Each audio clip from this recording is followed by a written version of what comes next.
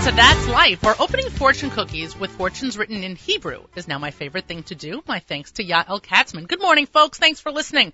I am Miriam L. Wallach, blogger, writer, and general manager with an excess amount of energy here at the Nachum Segal Network this morning. You can find me every Thursday at 10 a.m., right after Charlie, right before Nachum's live lunch, as I hope to bring you a little entertainment, a little news, and a little relief that the life you are leading is not nearly as wacky as mine. Coming to you from the home of the Nachum Segal Network on the semi-beautiful Lower East Side here this morning, I'm joined by Avrami. What's up, Avram? How are you? Shana Tova. And Shana Tova to you. Chatima Tova. Amen to you and to yours and to Toby. And Boker Tov also to Danny, who's sitting to my left. If you are a new listener to the show, thank you for taking a break from your day to tune in. If you're a returning listener, thanks as always for making us part of your day.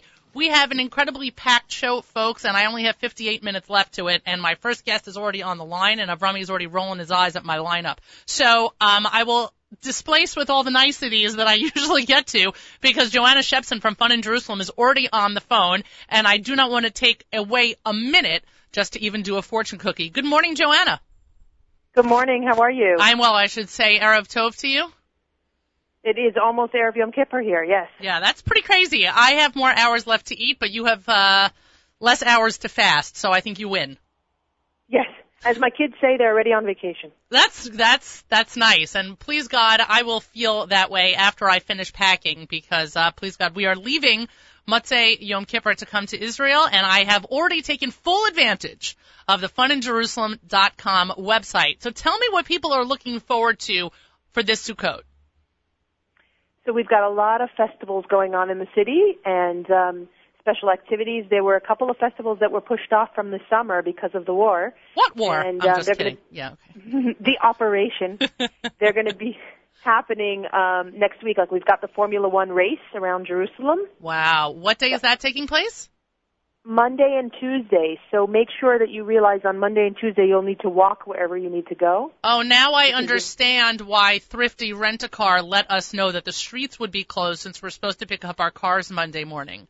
Okay. Yeah, if you're supposed to pick them up close towards the Mamilla area, forget it. Okay, well, either way, it's very exciting. The Formula One race car festival, so to speak, took place for the first time last year, correct? Yes. And to great and applause.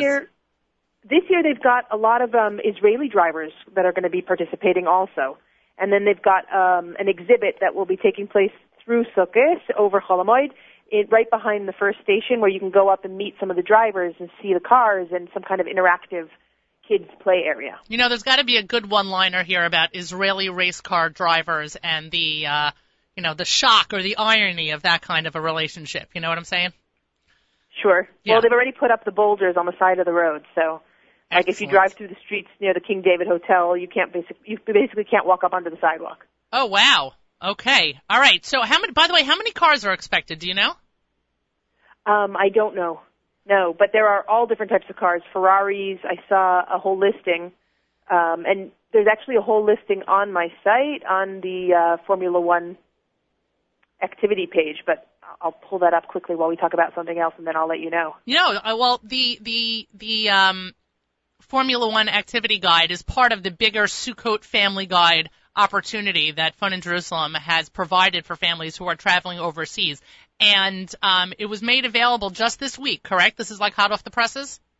It went live this morning so that I could tell you that it just went live. Amazing. It literally just went live. Okay. Just for this show, yes. And basically we've printed a calendar of all the activities that are going on this week and next week, and we're going to be giving it out at hotels. And then if you're not staying in a hotel, you can find it online at funinjerusalem.com/Sukkot, Sukkot. Excellent. And I know that you had posted something this morning on Facebook about the dig opportunity in Beit Guvrin. Yes, it's wonderful. I actually just met with the woman who runs it, and her husband is an archaeologist, and that's how they got started. And they have this, like, as they speak about it, this unbelievable passion for what they do, and they really believe that the families that come start to really feel connected to the land by literally digging through dirt, through unexcavated caves, and finding artifacts from the Second Temple period. So people should understand this isn't staged. This isn't a hoax. This is actual digging. This is actual archaeology happening live with your family, with your kids. Your kids are taking part in this. They're getting dirty. Yeah, definitely. And part of it, it's like a double activity. So at the beginning, you are digging and sifting. And then the second part of the activity, you actually get to go into a cave that has not been excavated yet and crawl through. There are parts where you literally have to crawl and squeeze yourself through to see what an unexcavated cave looks like. Right. I have already opted out of the second part of that, endeavor, and I will be sifting longer than other people or hanging back with those who do not want to go into the human coffin, otherwise known as a cave. Yes, but the good news for you is they have a pottery shed just for people like you. Awesome. A covered, relaxed area where you can sit. So if, you've got a large group and some people like to go caving and some people don't, everyone can do the sifting and then some people can sit out on the caving. I'm all about sitting out on the caving. All right, does somebody need a flashlight for something like that? Because I do have these wonderful memories of trying to get through a cave and needing a flashlight. Well, you have to remember it's Israel, so most of the time people are going through with actual candles and live fire. Yeah, okay. As my mother was completely overwhelmed by my daughter's birthday party in Gun and had all the little kids lighting candles all over the place, but somehow there was never a fire. They manage it. Right, and Israeli kids don't have peanut allergies either. Somehow or another, they all figure it out. Exactly. Right, exactly. So tell me some of the other amazing things available in the Sukkot Family Guide. Well, something else that's really unique this year is there's a basketball player, which I'm sure you know of, the Jewish Jordan, Tamir Goodman. Right. And he's going to be running a basketball clinic through Hapoel Yerushalayim, the basketball team here. Right. He was just on with Nahum the other day on JM in the AM discussing this. It's really quite an exciting endeavor. It's this 2-day basketball camp, right? Yeah, and it takes place in Gan HaPa'amon.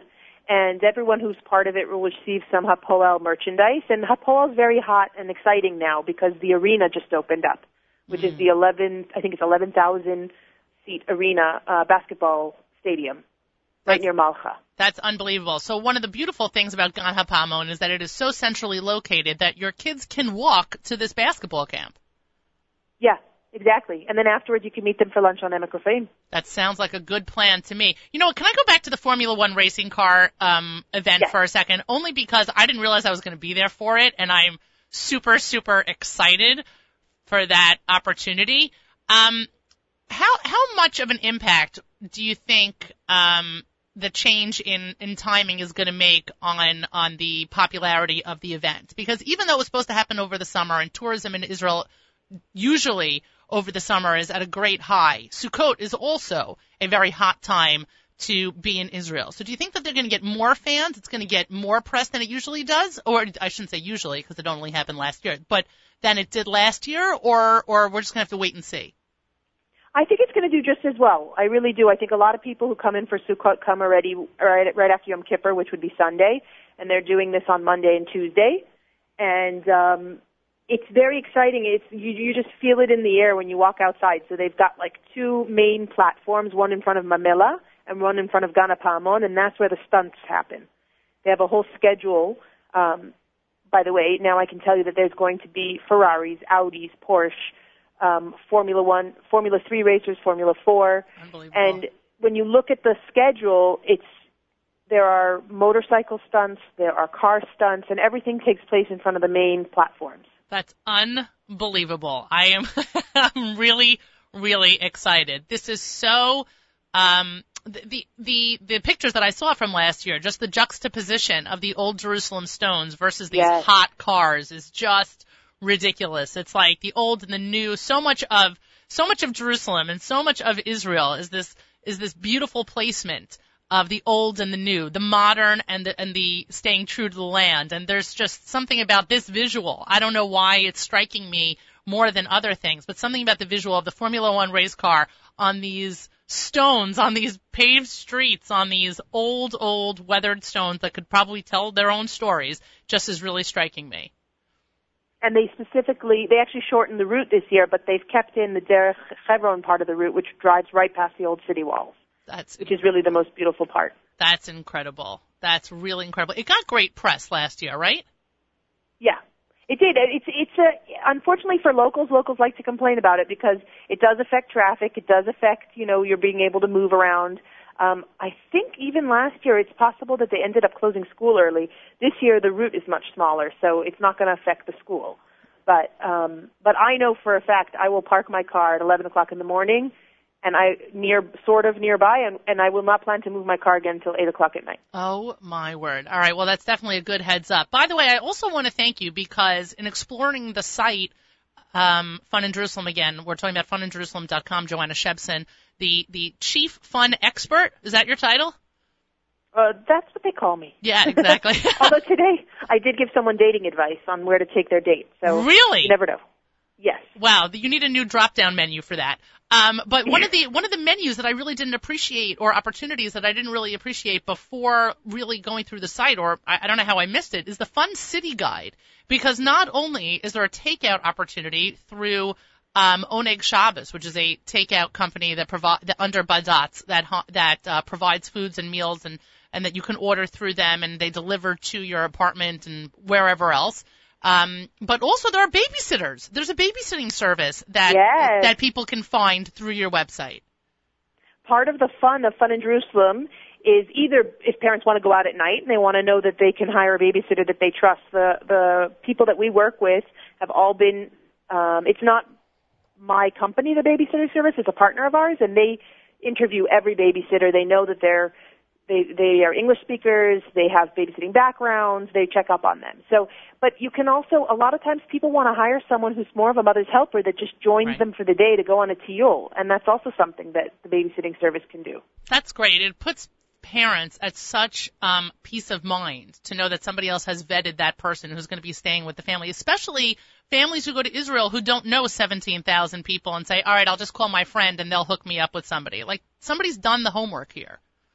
Yeah, exactly. Well, that's the job. That's my job. I do homework every day. Well, at some point or another. I've got a list of fun shops for you to go to. I've got a list of fashion coupons, Shabbos Takeout, ShabbosKodesh.com. So we've got it all. I saw that whole coupon shopping thing, and I appreciated at that moment that my husband's not on Facebook so that I could download it and he would have no tracking of what was going on. The other thing that I noticed also in terms of the food and opportunities on the site is that if you're going to Israel on vacation and you have a kid with a birthday party or you have a kid who is hitting some kind of a milestone, there's an opportunity to reach a baker who can really design a cake for you that is special to your needs, which is also something that's very unique. Yeah, and we also have someone who can make gluten-free cakes. We got a call 2 weeks ago that there's a girl who's here for the year, and it was her birthday, and her mom wanted to buy her a cake, but she said she was a celiac. What could she do? I said, well, the woman that I work with, she makes beautiful cakes, and they're gluten-free. Wow. So she ordered from her, yeah. That's incredible. Okay, so let's go back to the Sukkos Family Guide. So we've gone through the Formula One racing, and we've gone through Beit Guvrin. Give me one other hot topic, hot opportunity. One. Yeah, I know because my next interview is already calling you in, Joanna. Oh, okay, no problem. There's going to be a new ropes course set up in Ammunition Hill. Oh, we're doing that also. To see Ammunition Hill and the history behind it and do something really fun there with your kids. Joanna, I have to tell you, it's basically my entire trip has already been planned out through your website. Fantastic. That's what we like to hear. Yeah. And if there's anything, anyone needs, they can always send an email to info@funinjerusalem.com, and we'd love to help. Okay, we just lost Joanna. I don't hear Joanna. Hello? Oh, there you are. Okay. I thought Basically, anyone, you can find the guide at funinjerusalem.com/Sukkot, and you can always email me at info@funinjerusalem.com. And you will work with families individually with enough time in order to help them craft a trip, correct? Yeah, we worked with a family now that's going to be doing a whole paintball activity and another one that's going to be going to the Kakadu art workshops. So we can arrange anything. That's incredible. Joanna Shebson, funinjerusalem.com. If you haven't already checked it out, and if you're going to Israel and you have kids, I don't know what you're doing. Besides buying tickets to get on that plane, you need to check out this website, funinjerusalem.com. Joanna, as always, a pleasure. Gemar Chatima Tova, thank you so much for joining me. And I look forward to speaking to you and seeing you, please God, in Jerusalem. I want to see more about this. We got to talk about the Formula One racing. Fantastic. I'll see you there. Sounds good.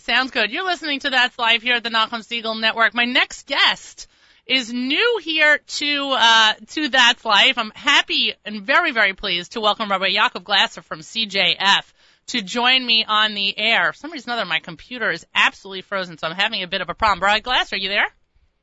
I absolutely am. It's a pleasure to be here, Miriam. How are you? Gmar Tov to you.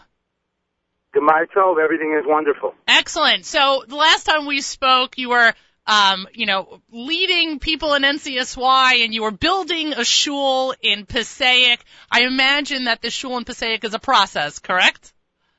The shul in Passaic is a process that is moving forward wonderfully. I'm actually sitting in front of the construction site as we speak. The steel is going up, the basement is in, and things are moving forward. The shul is Baruch Hashem, grown tremendously. We had over 200 people for Yom Noraim, and it's a remarkable, remarkable community. That's unbelievable. When Scott Goldberg is still the president, correct? Absolutely. Yeah. So he must be a wonderful partner to work with. Passaic is a great community. Scott and I have been working together for the last 10 years in the shul and now together at YU. And it is one of the most enriching aspects of my opportunity to lead in this community, in this shul. And much of the credit for the growth of the shul, in particular the building project, is to his creativity, audacity, and tenacity. Wow, those are a lot of but that's great. That's absolutely great. He is a wonderful guy. Let's talk for a second about the Siyum, because that is the reason that initially that I wanted to have you on, not knowing that we could talk about a number of different opportunities. But I do want to get to the Siyum that's taking place this Sunday, please God. It's very exciting, not only because of the Siyum itself and the culmination of Torah study, which is always exciting, but the lineup of who is going to be leading the Siyum and the opportunity for communities to take part in it is really very dynamic.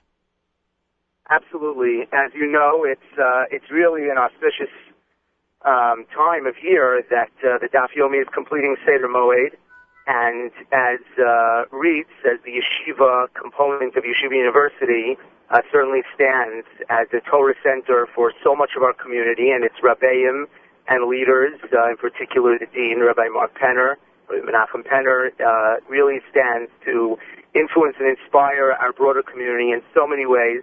It was so natural that one of the most dynamic and just really successful programs of Torah study that the Jewish world has ever known should mark this occasion in the warm embrace of the yeshiva, of our yeshiva. And so we are inviting the whole community. There are many shuls that are sending contingencies of their Daf Yomi, shiurim.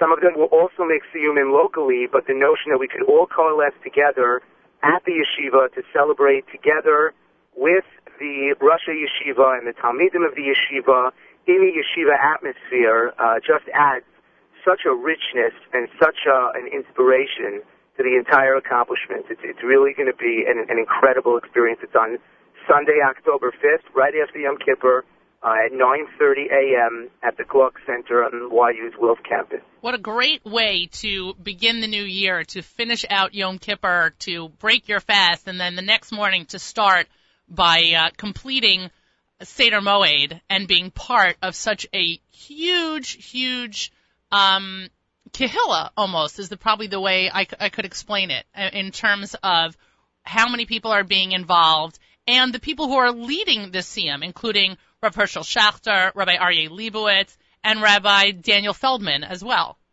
Yeah, absolutely. Look, the Torah of YU extends far beyond just the local bricks and mortar base medrash, although it's certainly most vibrant there locally.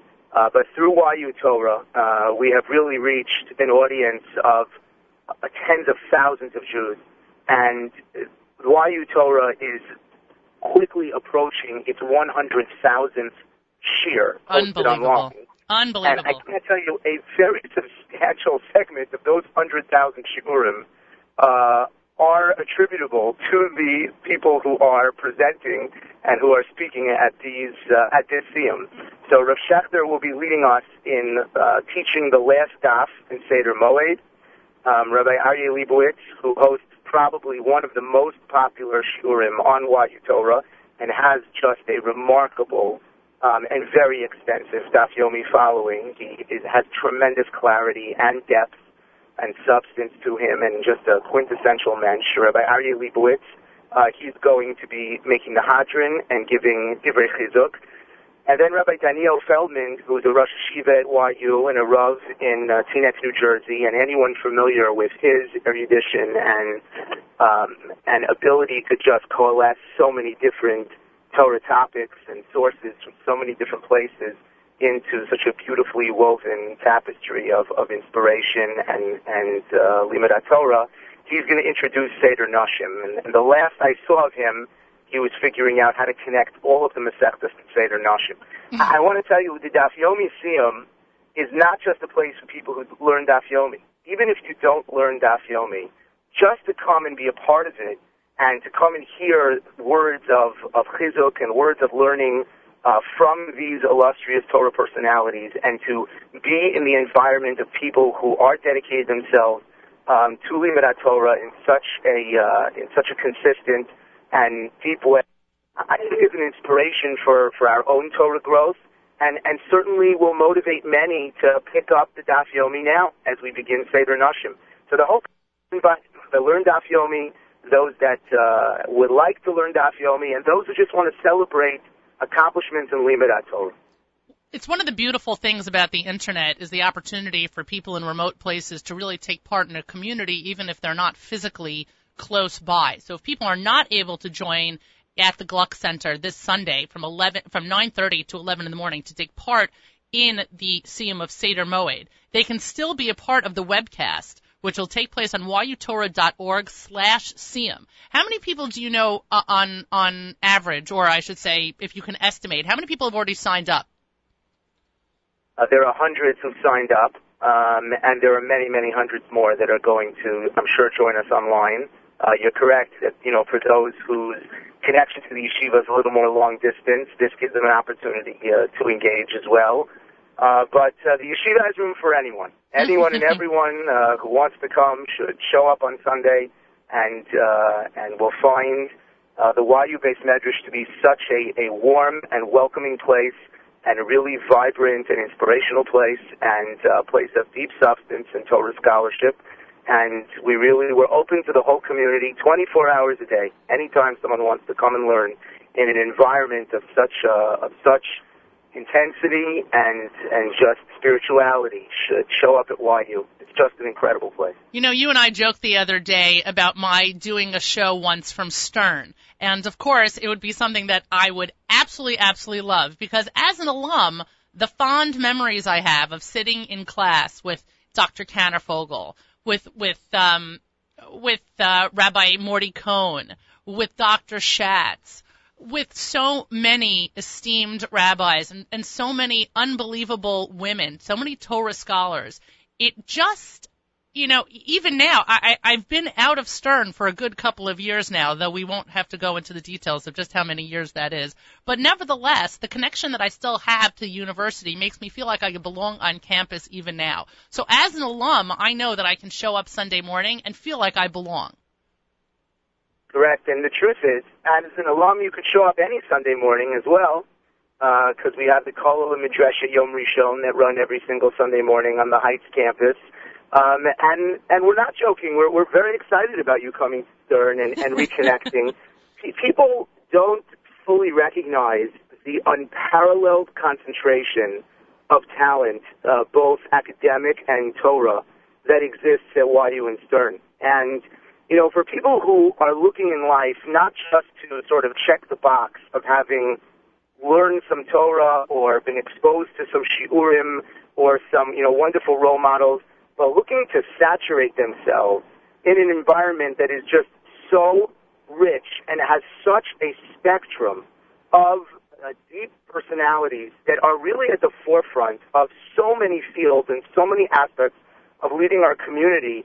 It's just such a unique place. And the personalities you mentioned, Dayenu, even just for them, it's worth it to immerse oneself, in this environment. But I can tell you one of the most extraordinary parts about working at YU is just simply walking from my office to the lunchroom, and the colleagues that I encounter on the way are Rabbi J.J. Schachter and Rabbi Moshe Weinberger and Rabbi Yaakov Newberger and Rabbi Yoshua Schachter, and then, you're walking further and there's David Pelkovitz and Dean Karen Bacon, and it's not normal. It's just such an extraordinary place, And the Siyum is certainly a beautiful opportunity to feature, a portion of it, and definitely some of the greatest treasures that we have at YU. But you're right. I'm excited for you to reconnect this.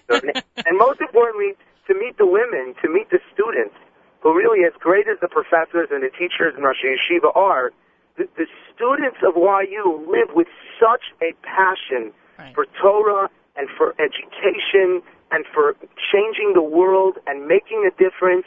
It's a transformative life there, and it's really something that's remarkable, and it's something that really drives the entire Jewish community. Rabbi Yaakov Glasser joins us. He is the David Mitzner Dean of the Center for the Jewish Future and University Life at Yeshiva University. Rabbi Glasser, it's it's funny. I would love to come back to Stern, and we should talk about that. But I also want to learn more about Torah Tours. I know that's a great endeavor at CJF, and there are a number of Torah Tours going on this Yontif, correct? Absolutely. Torah Tours is a program. It is the Blanche Schreiber Torah Tours, and it is a program that allows students from Yeshiva University to travel to communities all over North America. They are going to visit many, many communities. It's hundreds of students. They go in groups.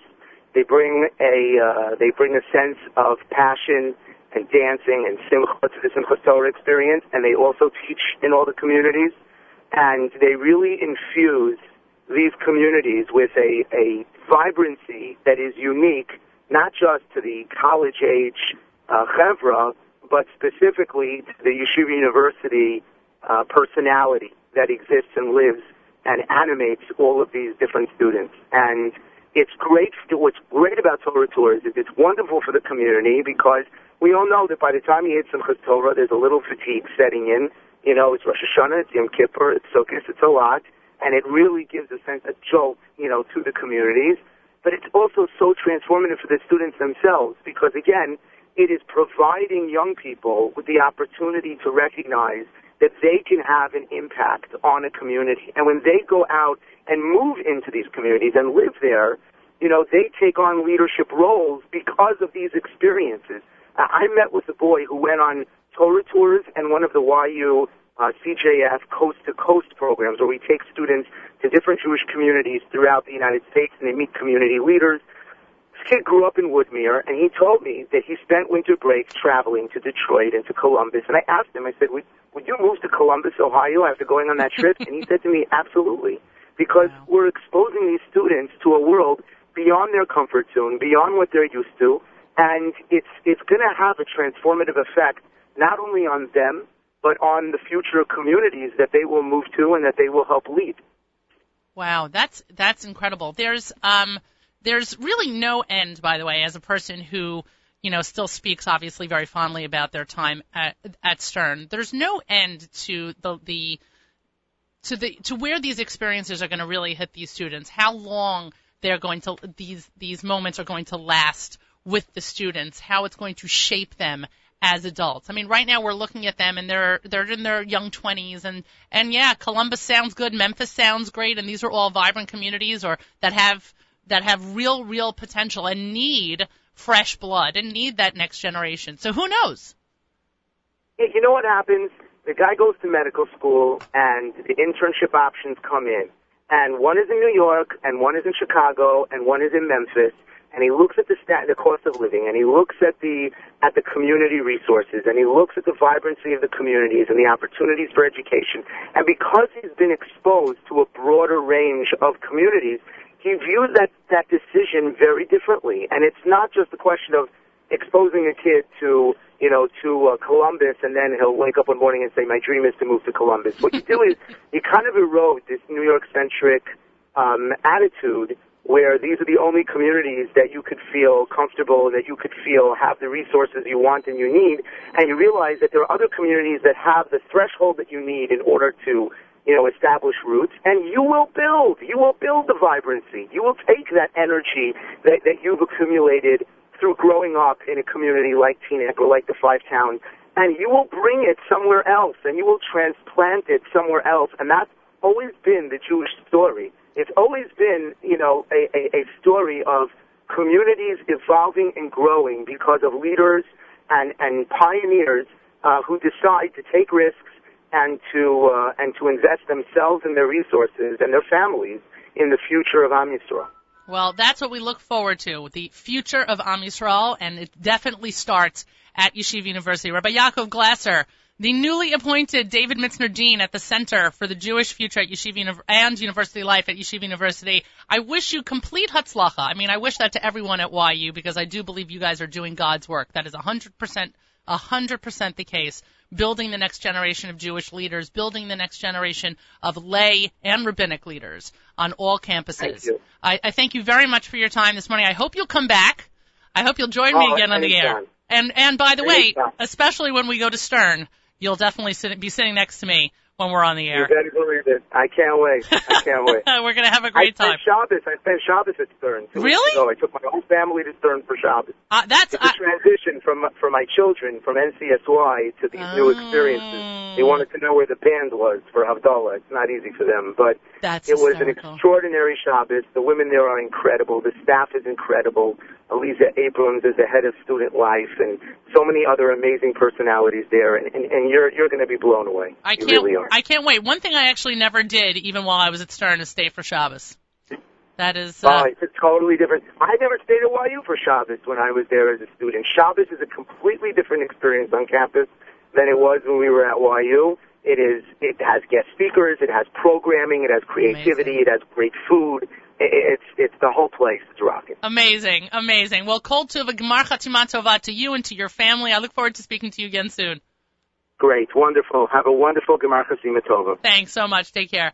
You're listening to That's Life here at the Nachum Segal Network, and my next guest joins me on the air. It is the most creative man I have met in terms of the art world in a very, very long time. Rabbi Yitzhak Muli is the head of the Creative Soul. He has joined us on That's Life here before, and he's actually here to talk about something very interesting, something unusual in the New York area during Chol HaMoed. It's the fourth annual celebration of creativity. It's the Crown Heights Community Art Show. Good morning, Rabbi.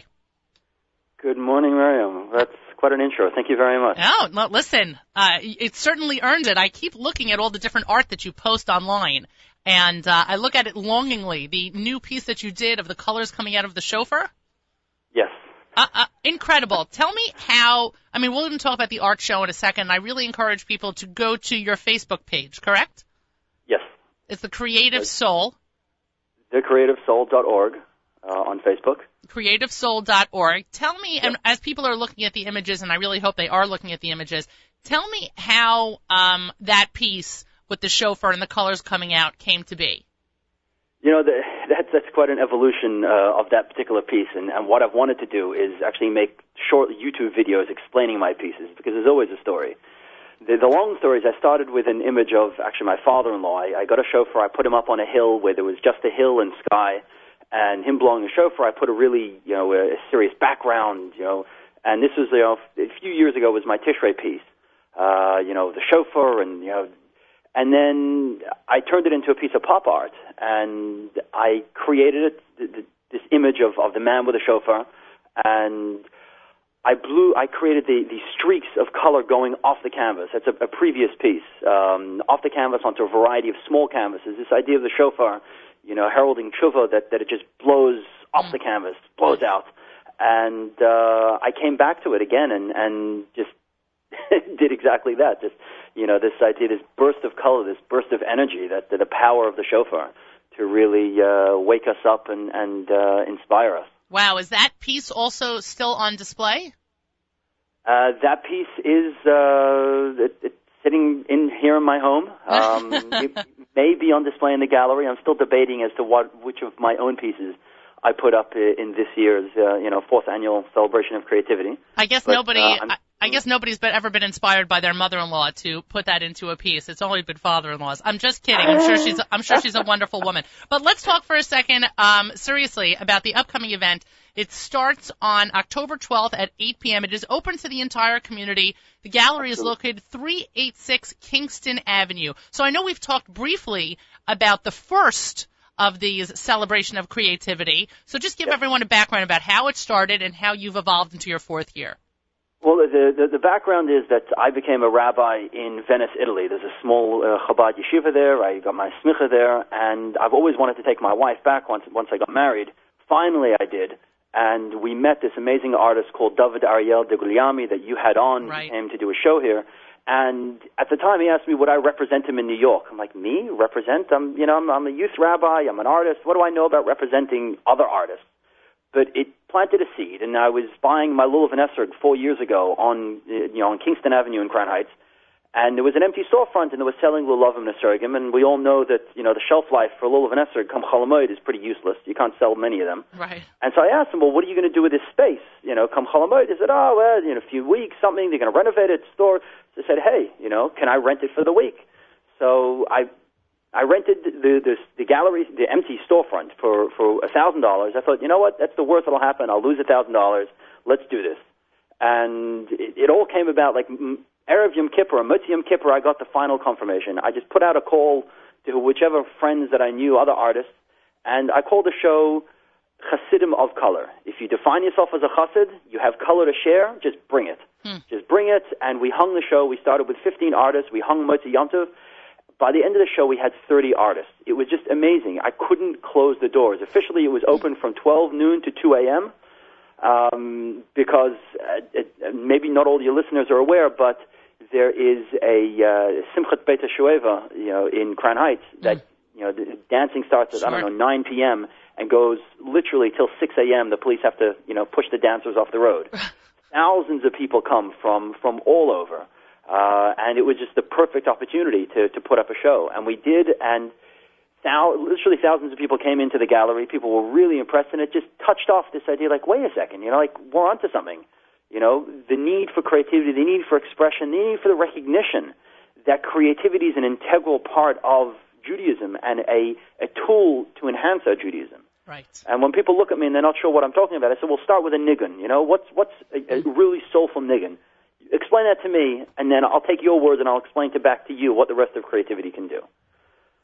So that was the first show, and we've been doing it ever since. I love how, sorry to interrupt, but I'm just going to say that I love how in your press release it says, due to the gallery's proximity to the dancing on the street, the gallery is accessed via 486 Crown Street around the corner. Well, the way it is that actually it's, half the street is the men's section, and then one sidewalk is the men's section, the other sidewalk is the ladies' section, and the store is on the men's sidewalk section. So, they kind of, there's barricades around. There's so many people that, yes, thank you for bringing that to your listeners' attention. In order to get in, the entrance will be via the back entrance through the neighbor's house. Right. And we thank the neighbors and their walkway for access to the gallery. Absolutely. And during the day, until 9 p.m., everyone is welcome to come through the front entrance. But once the dancing starts, it's going to be a little bit difficult. Right, and you also wrote that on Tuesday, October 14th, the Creative Soul will host a ladies-only dance party in the gallery, dancing outside for the men, and ladies and girls in the community will have a chance to dance and celebrate in their own space right near the action. I'm so pumped. I actually spoke to one of the organizers of the music, the sound crew, and they're working on getting me a direct feed from the music of the men's dancing. Because we were talking with a few different women's groups. There's Bulletproof Stockings. There's some really amazing women performers to create a concert for the ladies in the space, which is right there. And they fell through. People are out of town, Sukkot, so on. So they were thinking of just doing, like a DJ, DJing their own music, and then this idea of getting the same feed. So the women are dancing, of course, in a closed space. It's near, but it's the same music. It's right there. You could probably feel it. It's so close. But they're going to have their own feed, hopefully, and so they'll be dancing to the same music that the men are dancing outside in. The 4th annual Celebration of Creativity show is open for a month. All the works that are on display there are available for sale. Just let our listeners know with a minute or two left, who are they supporting when they purchase one of the pieces of art? So they're, number one, supporting the artists. The artists are Jewish artists from all over. We have from Italy, from Israel, a few artists from Israel, from a lot from the States, from New York.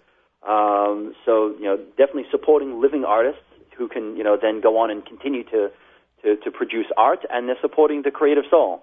We've recently incorporated, and we're in the process of becoming a 501c3, a nonprofit. Nice. We have a permanent gallery. We do a show every month. The current show up in the gallery is called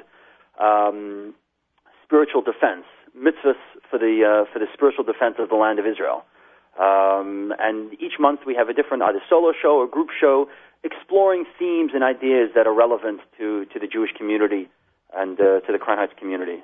Well, that's incredible. The entire concept is incredible. I look forward very much. I will not be able to be at this event. Please God, I will be in Eretz Yisrael for Sukkot, but I very much look forward to coming to the gallery and to seeing everything on display, because if your artwork is just a tip of the iceberg of what's available at any one of these shows, and it is certainly not to be missed. Thank you very much. Absolutely. And everything is going to be on our Facebook page. Again, Facebook.com/thecreativesoul.org, and as well as our own website, thecreativesoul.org. Again, so those who will not be able to see it in person will be able to see the work online. Excellent. And again, it is the Sunday of Chol HaMoed, October 12th at 8 p.m., 386 Kingston Avenue in the heart of Hasidic Brooklyn. Rabbi Moulier, Gemar Tov to you. Thank you so much for joining me this morning. I look forward to speaking to you again soon, and good luck with the show. Gemar Simcha Tova, thank you very much. Thank you very much. Enjoy Israel, and please send my regards. I certainly will. Take care. Right. You're listening to That's Life here at the Nachum Segal Network, and my fourth and final guest. I am so excited to have Meir Weingarten here on the air this morning. As you know, he is the host of the Israel Show Monday mornings here on the Nachum Segal Network at 9 a.m., immediately following JM in the AM. He's also the proprietor of Ariel Tours, located in Brooklyn, and he is the man to go to with a conversation like this. Good morning, Meir. Hey, Miriam Wallach, it is an honor to be on your show. I am so excited to have this conversation with you. I cannot tell you. And I would just want to let our listeners Wait till know. the end of the conversation. No, we're still going to have fun. But I want to let our listeners know that you and I had been joking back and forth that, we would be able to talk about it for 10 minutes and we should be able to get all the talking points in. But truth be told, you and I could schmooze about this for an hour. Yes. And more, yes, absolutely. Absolutely. So the Washington Post, the Jerusalem Post, the Huffington Post, Ynet, you name it. Everyone has been covering this story about the recent El Al flight that was delayed because a number of ultra-Orthodox Haredim, however you want to refer to them, Jews, men on the flight, would not take their seats, would not sit next to the woman to which they were assigned. To the seats where they were assigned, I should say, next to the women, caused the disruption and the delay on the flight.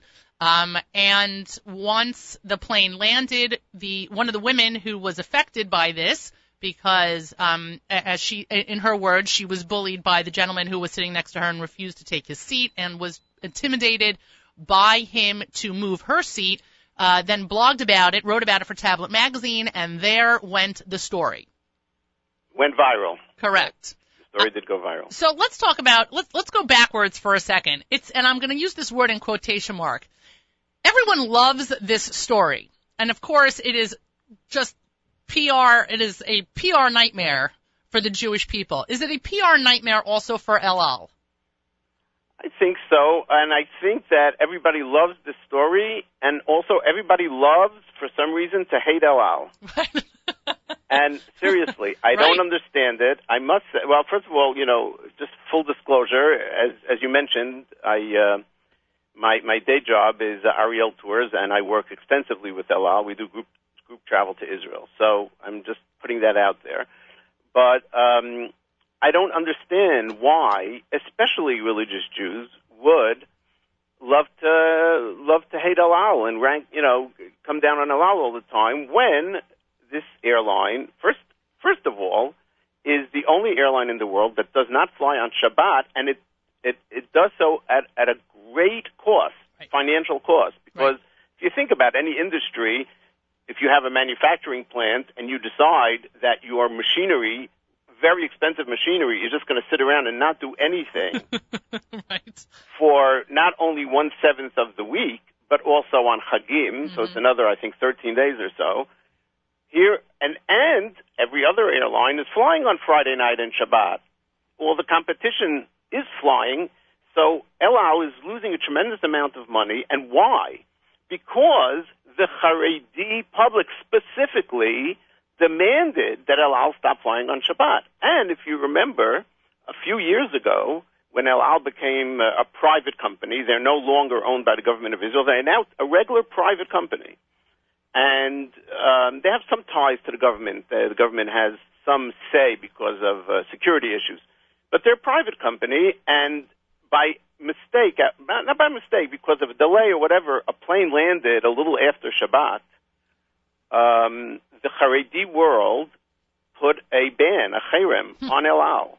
I remember going through this at the time in my business. People were canceling their bookings with El Al and going there because El Al was violating the Shabbat, and unless they give a very clear commitment that they will never, even in the case of like this where it was an emergency or they were stuck somewhere, they would never violate the land, or when we say violate Shabbat, meaning take off and land on Shabbat. Right. If they didn't give such a commitment, the Haredi world would ban El Al. So, okay, and it, by the way, it was having its effect, and it was supported by rabbis and everything. So El Al, at the end, did make this commitment, even though it is a private company. They decided that they wanted to make the commitment for a lot of different reasons. So here we are. We have the option of competition of many airlines to go to Israel, and yet we love to come down on El Al, because of this or that or the other, some perceived issues, when we're totally forgetting the fact that look at the accommodations that this airline is making for us. Do Haredim in general not fly United or Delta or potentially JetBlue in the future, that it's only El Al that seems to be having this problem? First of all, the Haredim do obviously fly on other airlines. Right. And I can tell you from personal experience, domestically, I was flying a few years ago from New York to Chicago, and there was a Haredi person on the flight, and before takeoff, he asked switching seats and this whole story, and I thought it was horrific. Right. Now, that's just one incident. I don't know if it usually happens, but I have to assume that it does happen on other airlines. But on El Al, I think everybody feels, it's like this El Al syndrome. Everybody feels that I'm at home. I can do whatever I want. I'm amongst my own. My landsman, right. Right, so I can make a big balagan, and I can, go crazy, and I can block the aisle. I think that people wouldn't dare to do that on another airline. No, I completely hear you, and obviously there were cries on Facebook for some kind of retribution or some kind of change in El Al policy. There was a petition that was put out that within 2 days had over 1,500 signatures forcing El Al to come up with some kind of a policy to handle the Haredi community, I should say, appropriately, and to either designate certain rows on a plane to be single gender, or to force Haredim or people who choose or refuse, I should say, not to sit next to somebody of the opposite gender to buy an extra seat. All of these different kind of suggestions were made, and I'll dismiss them. Well, first of all, to add on to the price, if you wanted to have a seat next to you that is either empty or with only a male, then everyone would accuse El Al of being anti-Haredi. You understand that? Of course. Right? There's no good win to this. This There's is a no disaster. Win. There is no win. But I also want to remind all of us, all whether observant Jews, Haredi Jews, all of us within this general camp, that if we're going, like you are, for Sukkot to Israel in the thousands, we would not be able to do so if not for El Al. And if we have thousands of kids going for the gap year to Israel in a period of about 2 weeks, thousands of kids that are going, we wouldn't be able to do it if not for El Al either, because as much as we think that the other airlines are wonderful and El Al's terrible, the other airlines would never have the capacity to do it. El Al adds flights. El Al knows. Now, it's for their benefit, too. But, I remember years ago I went to Continental before it was bought out by United, and I said, if I would ask you for a plane before Sukkot, I would put down all the money. I'd buy all the seats. I want you to add a flight. They said no. I said, well, why not?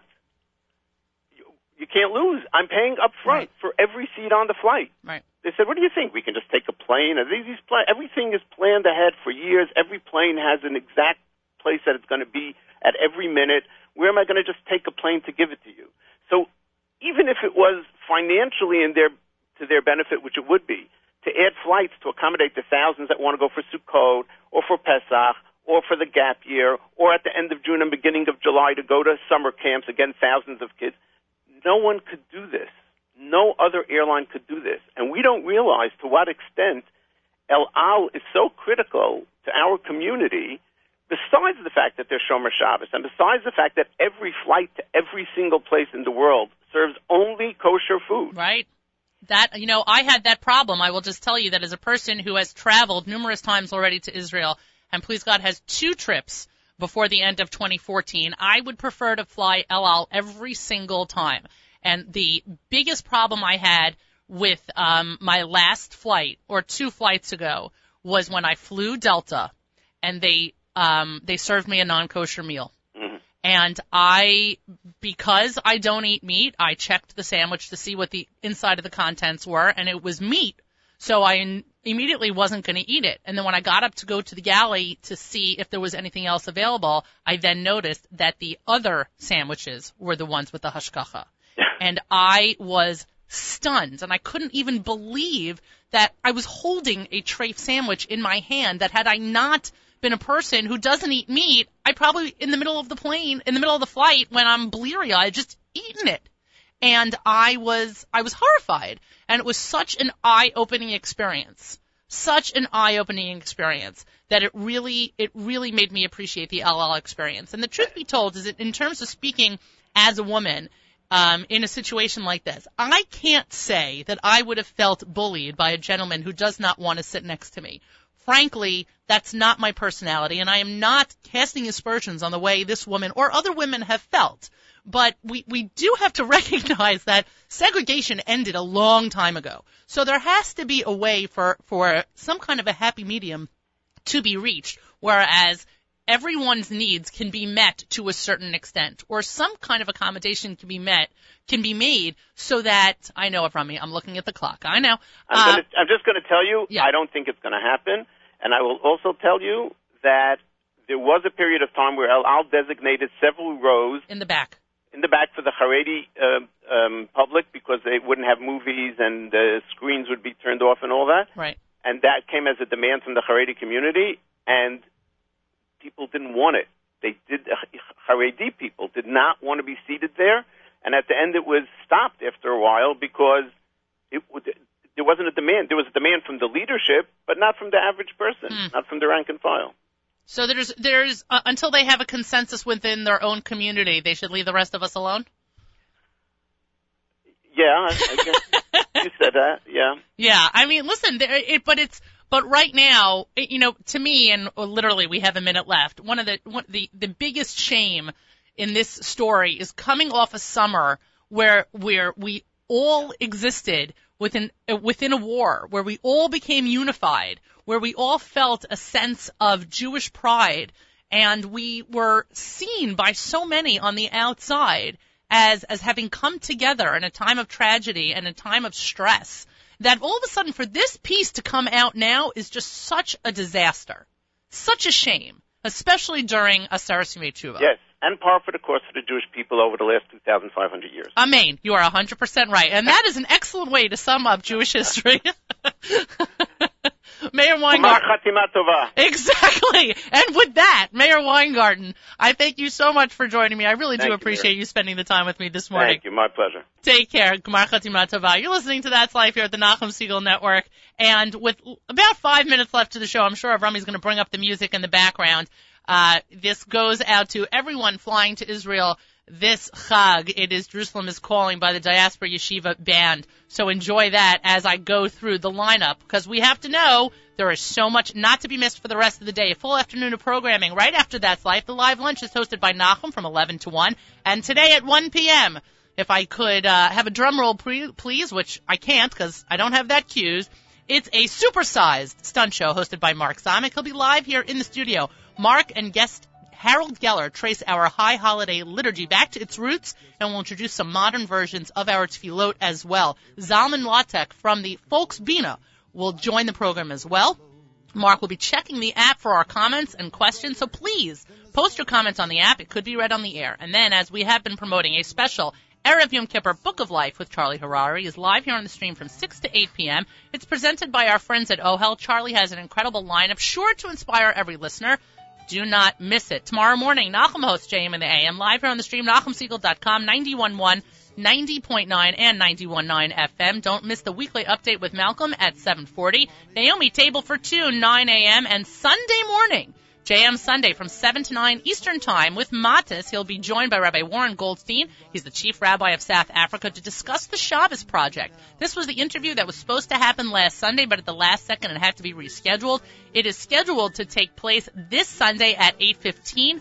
Do not miss it. A Gemar Chatima Tova to all. My best wishes to all of our listeners. My thanks to Avrami. That's Life will return after Sukkot with some major changes, folks. So get ready for some excitement. I leave you with this Throwback Thursday moment. It is Diaspora's Jerusalem is calling, and I feel that way right now. That's life, everybody. Bye, guys.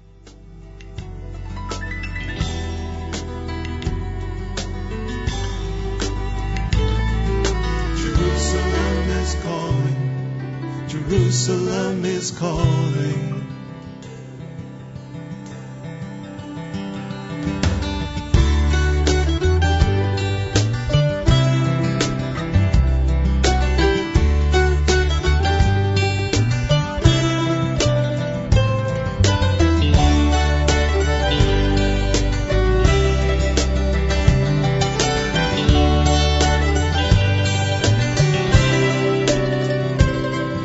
There's nothing new, the map is old. It's left here for you to unfold. A note, a memo, drifts down from on high and lands upon foundation stone. The message is, you're not alone. Jerusalem will keep your dream alive. Jerusalem is calling. Jerusalem is calling. Hear it echo through the canyons of your mind until you reclaim the things you've left behind. It's telling you this just might be the time.